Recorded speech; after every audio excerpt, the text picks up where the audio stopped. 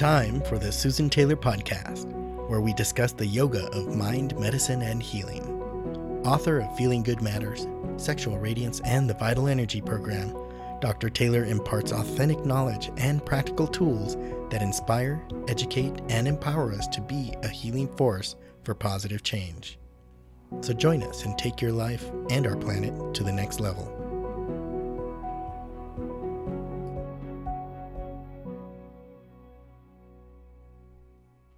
Hello and welcome to episode 116, Get Energetic, 8 Diet Strategies.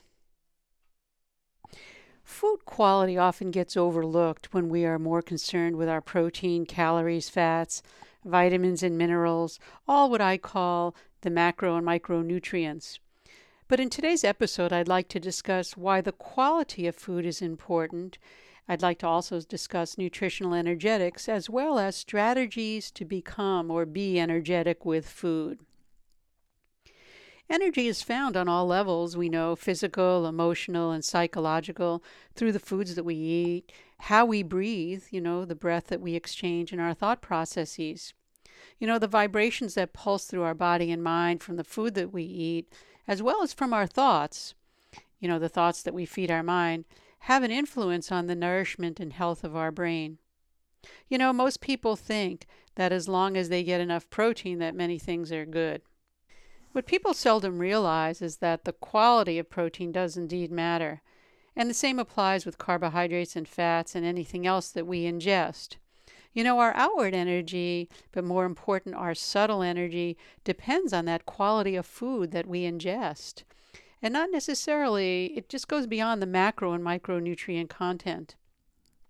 Keep in mind, high quality food, fresh, pesticide-free, hormone-free, grown in nutrient-dense soil, contains macro and micronutrients automatically needed by our body and our mind complex. Nature's intelligence takes care of things when it's not adulterated by, the human hand. And when I say adulterated, I just did, an experiment with myself, and I think I might have even mentioned it in the last episode, or perhaps on our commentaries, where I did an experiment and I got flour from Italy as well as France, and I made products with it, and I ingested them and had no effect. Because of the glyphosate that we have in our soils, that's a pesticide. I would say, it's a pesticide. It's also an herbicide, I should say, not really a pesticide. But it kills, and it's designed to kill. So what it does is it kills all the natural bacteria and destroys the soil's the components of the soil, as well as destroying the intelligence of the plant itself. So when we ingest that, that's why people say they're gluten intolerant. I'm not quite sure it's the gluten. I'm quite sure that it's the glyphosate that's laced within the actual physiology and biochemistry of the plant itself, as well as the soil. So it's a little bit of a tangent, but it's a big surprise. Everybody always had said to me, why do I go to Europe and I can eat anything that I want and I don't have that same effect as when I come here? Because American wheat has been adulterated not only with pesticides but herbicides, as well as any other thing that you could probably imagine. So I don't want to start a whole thing on this, but it's something to keep in mind, that the quality of food, even though it has more protein, more this, more that, and the vitamins and minerals, it's fortified, the quality is extremely poor. And it's so poor that it's causing massive problems among our population. So to reiterate, food quality often gets overlooked when we're more concerned with proteins, calories, fats, vitamins, and minerals.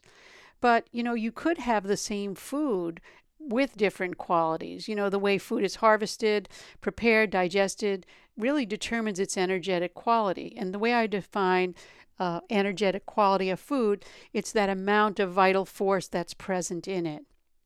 Take a can of beans and a cup of dried beans, put them in water for a few days, and you'll find that one putrefies, the one coming from the can, and the other sprouts. So I always ask people when we're doing live events, which one do you think has more stored energy?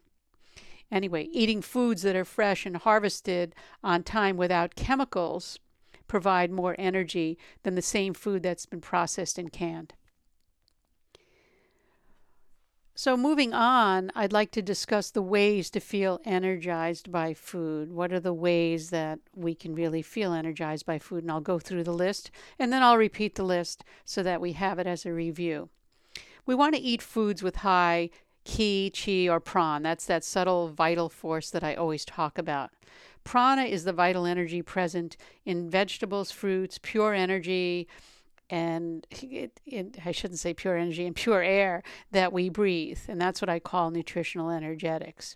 One of the reasons for eating is to really import and bring in that prana. So the foods have to be that high in prana. And it depends the language we're using, chi, vital force, ki, whatever. But it's that subtle energy that we're talking about.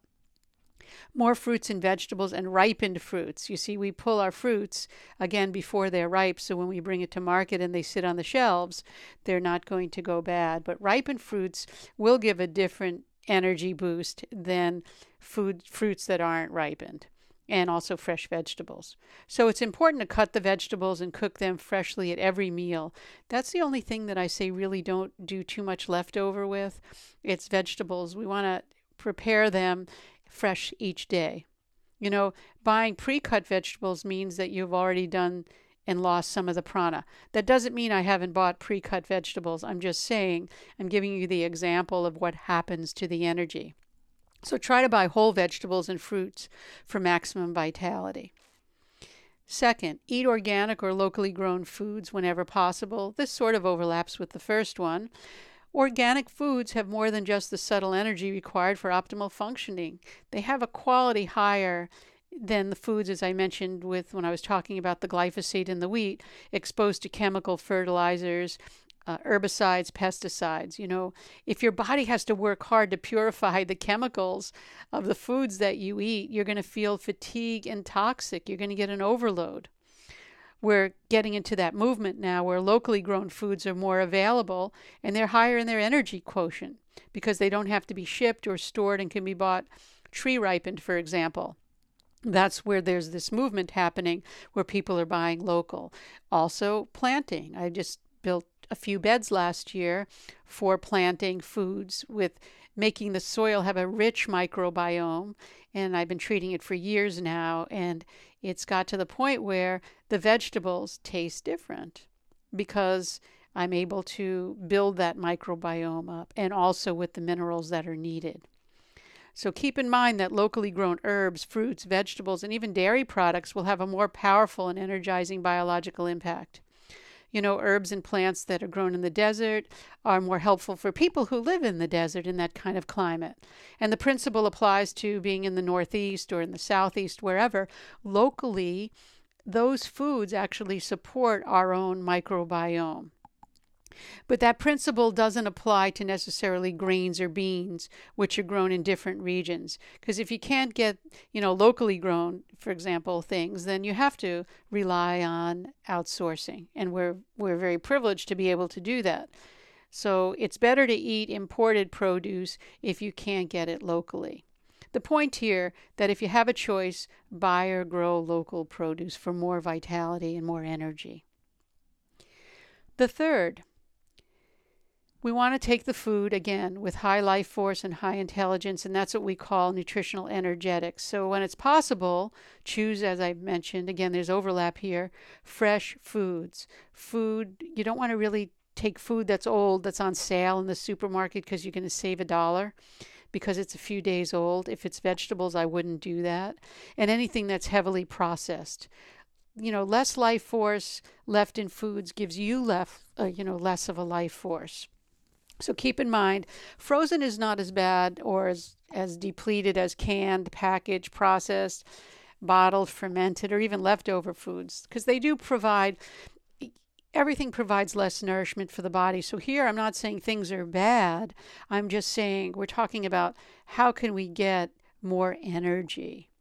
And we get it through our foods and our breath, but we're talking about food here. So food with the qualities that are more difficult to digest, with the pesticides, herbicides, not so alive, right? They're going to be more difficult to digest and create metabolic waste and buildup of toxins, which clog our body's channels and create fatigue.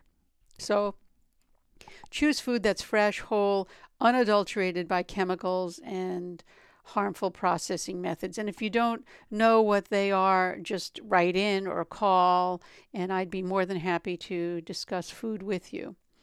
Fourth, eat a variety of foods. And this, I could say personally, a little bit guilty of this. I don't eat so much variety because I find it very difficult to have variety when I want to have a clean diet. But try to rotate your selection so that you're always getting a wide variety of grains, fruits, vegetables, proteins, and other flavors. When you eat all of the 6 flavors, sweet, sour, salty, bitter, pungent, and astringent in every meal. If you're studying Chinese medicine, they're going to eliminate the astringent. But having all those flavors, you get more satiety because the balance of taste creates metabolic balance for you. So if you find yourself getting bored with food and you're craving unhealthy foods, you're probably not getting all the taste that you need. And if you go to a Japanese restaurant, for example, or a real ethnic restaurant, or I eat out once a week maybe in an Indian restaurant, and when they use all the flavors, when I'm done, I'm really full. If you go to a place that doesn't use all the flavors, let's say if you go and have pizza, you're going to want something after eventually. So pay attention to the tastes. It really makes a difference. 5, cook with energizing spices. Cooking with spices makes food more digestible and creates energy. That's why just eating plain food is not necessarily a good thing. And whether you're cooking any ethnic kind of cooking, they'll cook with spices and saute them with ghee, olive oil, all those things. And when we do that, it creates more flavor, more enhancement, and it increases our digestive fire. You can also take, your ghee. If you're going to make ghee, I make ghee, which is clarified butter. You can also infuse that with herbs and spices if you don't want to use herbs and spices each time. But always cook your vegetables. I know everyone says raw, but think of raw vegetables as sweepers. They'll sweep your intestines. You're not going to really absorb that much by way of nutrition, as opposed to if you really cook and break down the fiber in vegetables, save the material in which you're cooking in so that you can include it in the meal, and then you'll have at least digestible material, and you'll also be able to store more nutrients. Avoid energy draining combinations. Now, I know this, I'm bringing this up because people always ask me about, what about food combining? There's no science that people are going to say prove this, but I've always avoided foods that don't digest well. And I know what some of them are because I've done the experiment on myself. Food combining principles first appeared in Ayurvedic medicine, actually, of ancient India. We've talked about that, and they were popularized probably in the mid-1800s or so. And it was called the science of food combining. And what happened was proponents of the food combining diets believed that improper food combinations lead to disease, toxin buildup, and digestive distress.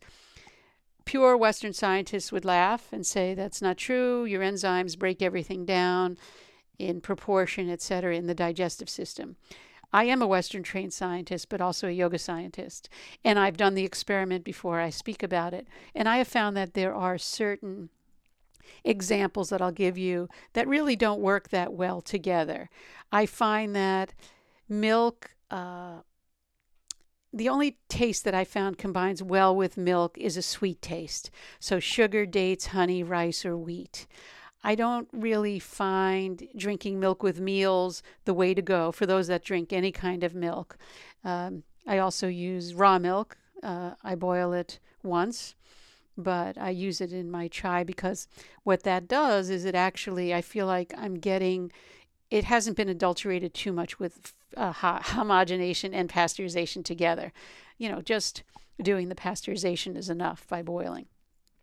You don't do milk with those that eat fish. Milk and eggs don't necessarily go together. Milk and yogurt, some say no, some say yes.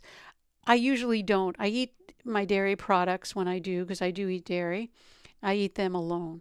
And this way they're more of a heavier heavier item to digest. So just keep that in mind. When I use clarified butter, I talk about that. I don't mix ghee with like sweeteners like honey unless it's in equal parts. And I like to drink water that hasn't been really in a bottle for a long time. Now, when I go places and travel, of course I do, but at home, it's much better to filter water than to use bottled water in many cases, depending on where you live. So keep in mind also that drinking lots of coffee, tea, or caffeinated soft drinks give you a false burst of energy. And caffeine can tax the liver as well as the adrenals, creating a buildup. We get fatigued because of that. So we want to be able to clear toxins from the channels in our body. That's where acupuncture comes in, or marmotherapy, where you're opening up the channels. Only when those channels are open can you deposit, let's say, herbs that you take where they'll be able to go to where they need to go. Otherwise, if you're clogged and you keep taking herbs, you're just going to create more toxins. 7, minimize restaurant eating. I kind of hinted at that when I spoke about going to a restaurant only once a week. Because really, we have to first look at the ingredients and the cooking methods and the person who's actually making the food. I don't want to sound too fundamental here, but, you really don't want someone who's very angry or not at peace. It's rare to find, but usually people that are cooking in restaurants are pretty, depending on what restaurant, but upbeat, happy, they're enjoying what they're doing. So just pay attention to that. Make sure they're using healthy oils. And, if you're traveling or eating out, take some digestive bitters with you. It does help improve digestive power. I always have a bottle with me, and it really helps. I don't take it to the restaurant that I go once a week, but then after, when I go to an Indian restaurant or where they make Indian food, it's spiced so well that I usually don't have problems at all with digestion.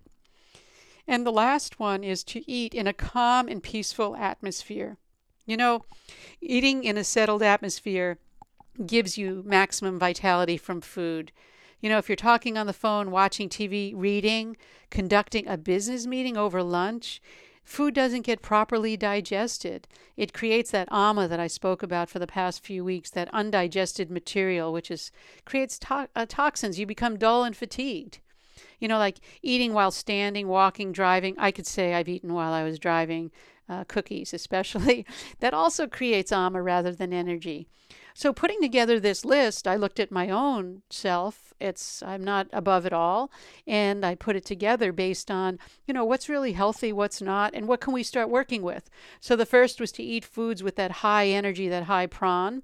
Eat organic or locally grown foods whenever possible. The third was having food with high vital force, high intelligence. That's our nutritional energetics. Eat a variety of foods. 5, cook with energizing spices. 6, avoid energy draining combinations. Just be careful. Like you don't want to do meat and milk and things like that. Milk should be by itself. That's the point. Minimize restaurant eating and eat in a calm and peaceful environment. You may not be able to incorporate all of these at once, but from a practical point, we could take, one from the list and incorporate it into our routine. Try it for 10 days, then another 10 days until you get that 40 days happening for you. And you're going to see amazing results, I guarantee. If you know someone that may benefit from this topic, please share the knowledge, and that'll help us serve humanity right now. And send the link to someone. And you can do that either from our podcast on susantaylor.org or our YouTube station, which is Susan Taylor PhD TV, and where I do the podcast. It's very, very helpful, as I always mention. And that brings us to the end of this episode. And know that the Susan Taylor podcast does come out every week, and it's available on susantaylor.org, iTunes, Stitcher, YouTube, and other podcast platforms. And also, I'd like to invite you to join me behind the scenes commentary and question and answers for these episodes on YouTube.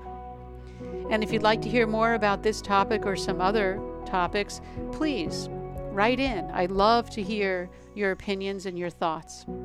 And until next time, remain calm, consciously aware, living in the moment.